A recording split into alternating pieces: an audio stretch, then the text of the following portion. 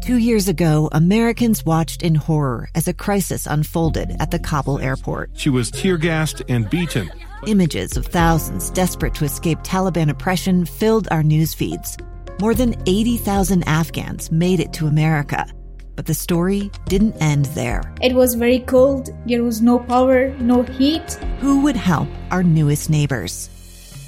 I'm Andrea Smartin. In Stranger Becomes Neighbor, you'll hear the stories of some remarkable refugees who left their homes and their dreams behind, only to start over from zero. Their only possession was 3 blankets. And you'll meet Americans who stepped up to help them. You want me to come when you deliver your baby.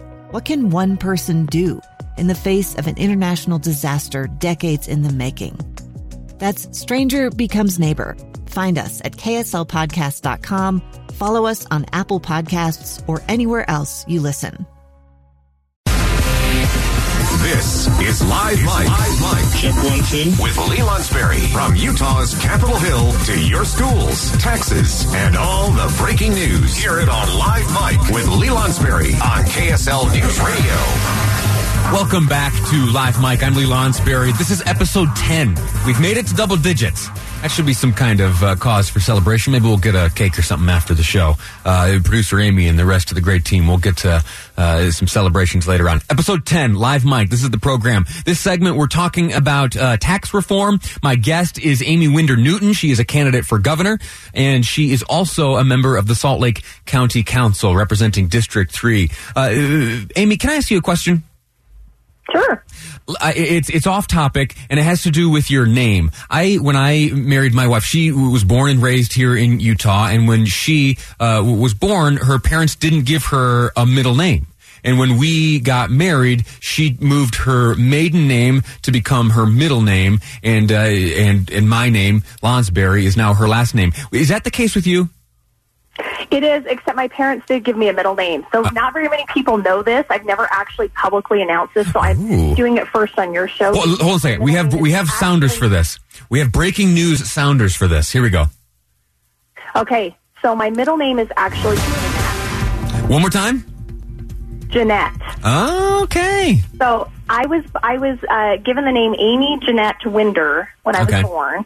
And when I married my husband, Matt, I ditched the Jeanette middle name, and I use Amy Winder-Newton, which is my married name and my maiden name. So that's the story. Is Winder-Newton hyphenated or no? Just two? No hyphenated. Okay. No, just my maiden name and then my married name. So the reason I ask is because as you were coming on the air, in my mind I was racing to how do I refer to her, and I called you Amy by your first name, and I was a little shy doing that. So Ms. Newton. You can call me Amy. You can totally call me Amy. Amy it is then. That's totally fair. All right, very good. Thanks for that little tangent. So tax reform. You have had an interesting relationship with this tax reform from its inception to its current form. Will you talk to us a little bit about that? What were your thoughts initially as the idea was first brewing, and then now as it stands essentially in referendum form or an attempt at referendum currently? Well, when we first started talking about tax reform, I understood the issue, and that was that we have these 3 different pots of funding, and they're imbalanced, and we needed to fix that. So I understood that piece. I kind of expected that there would be more public dialogue and discussion and incorporation of feedback and things like that before a bill came out. And so last legislative session, when 2 weeks before the end of the session, with no public input, behind closed doors, all of a sudden this bill made its way to the public, and everybody was up in arms. I just thought, this is not the ideal process that I was hoping for. I think at that point, the public lost trust. I think they were frustrated. At that point, that bill had a whole bunch of taxes on services, brand new taxes that we had not seen in the states neighboring ours don't have. And so there was a lot of concern there. Well, the legislature obviously knew that there were some issues, and so that got put on hold. The listening and learning tour around the state happened. I feel like when you're going to take public input, that you take it in a form where you can have actual dialogue back and forth, and you can incorporate some of that feedback. I think some of that happened, But really, I feel like the public kind of got left behind. And that's been my big issue all along, is that the process was flawed. There wasn't enough time to really get people up to speed on what the real issues were. And I think there's aspects of tax reform that we really need to be debating as a public. We need to find out, how should we be funding roads? We need to have that dialogue with the public on, do you believe everybody who uses them should pay for them, or should it just be a public good or a public service that everybody pays into, much like we do with public ed? So I think there's some other issues that we missed those dialogues, and that was frustrating. The sales tax on food came out of nowhere in my mind, and I'm frustrated with that, because I think you have fiscal analysts who can tell you, yeah, this makes sense, and this is how you should, have your tax process, but when you talk to real Utahns, it doesn't always translate that way. We're speaking to Amy Winder-Newton. She's a candidate for governor, also a member of the Salt Lake County Council representing District 3. She has had an evolving attitude towards this tax reform. Is it fair to characterize, Amy, your attitude as two multifaceted? One, you are frustrated with the process by which this piece of legislation was crafted, and then more specifically, in its current form, or the form that passed the Utah legislature, you have issues with its substance. Absolutely. The process has been my biggest hang-up. You wrote about that in an op-ed in the Deseret News. I did. But as far as the issues themselves, on sales tax on food, I can speak specifically to that one.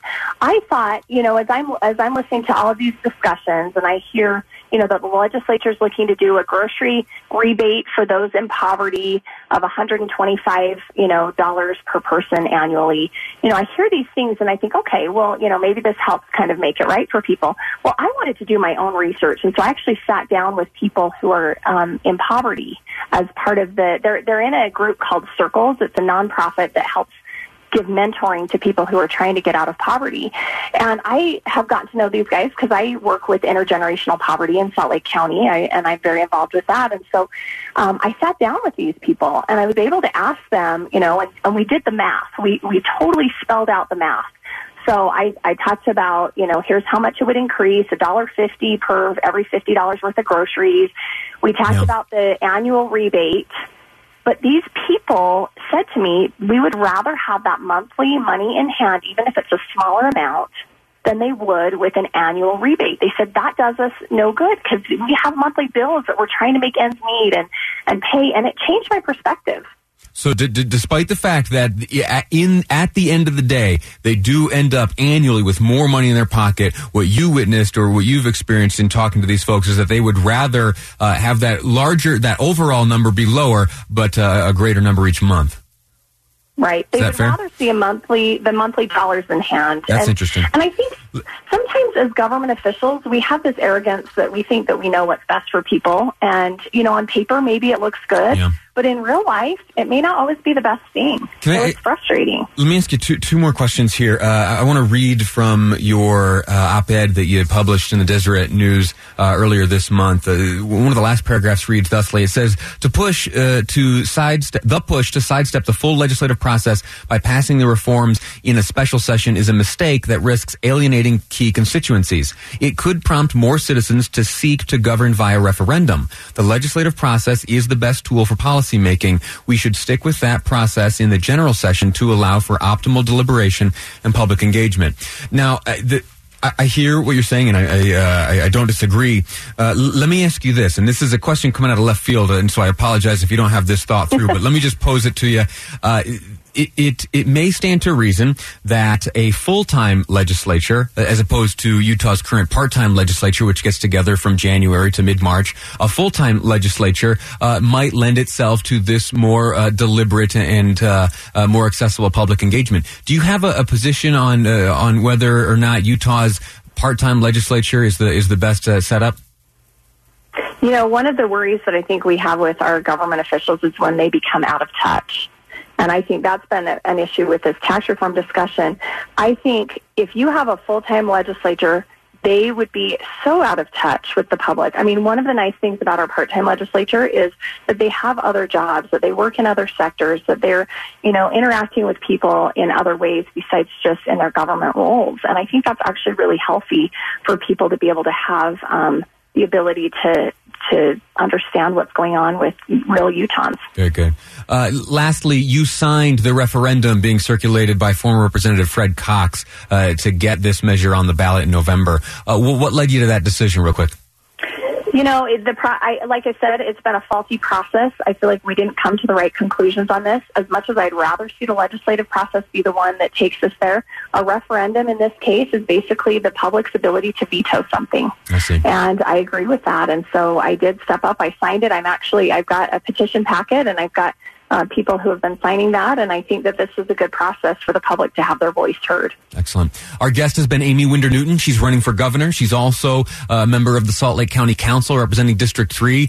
Amy, I promise we'll chat again. I want to hear more about your attitudes and other views. We'll speak to you more as a candidate in that sense. This conversation, though, focusing on tax reform. I'm grateful to you for your time. I'm grateful to you for sharing with us your views, and I look forward to speaking with you again in the future. Thanks, Lee. All righty. Listen, this is Live Mike. I'm Lee Lonsberry. In our next segment, we're going to talk about what it means to be a neighbor. I've been soliciting your input throughout the program today. Do you know your neighbors? Do you have a relationship with them? Or is it now, because we have cell phones and email and all that, and maybe face-to-face relationships with our neighbors are less common? That's the case for me. I really don't have good relations with my neighbors. I look forward to changing that, though, and I want to talk to you about that very fact next here on Live Mike. I'm Lee Lonsberry, and this is KSL News Radio.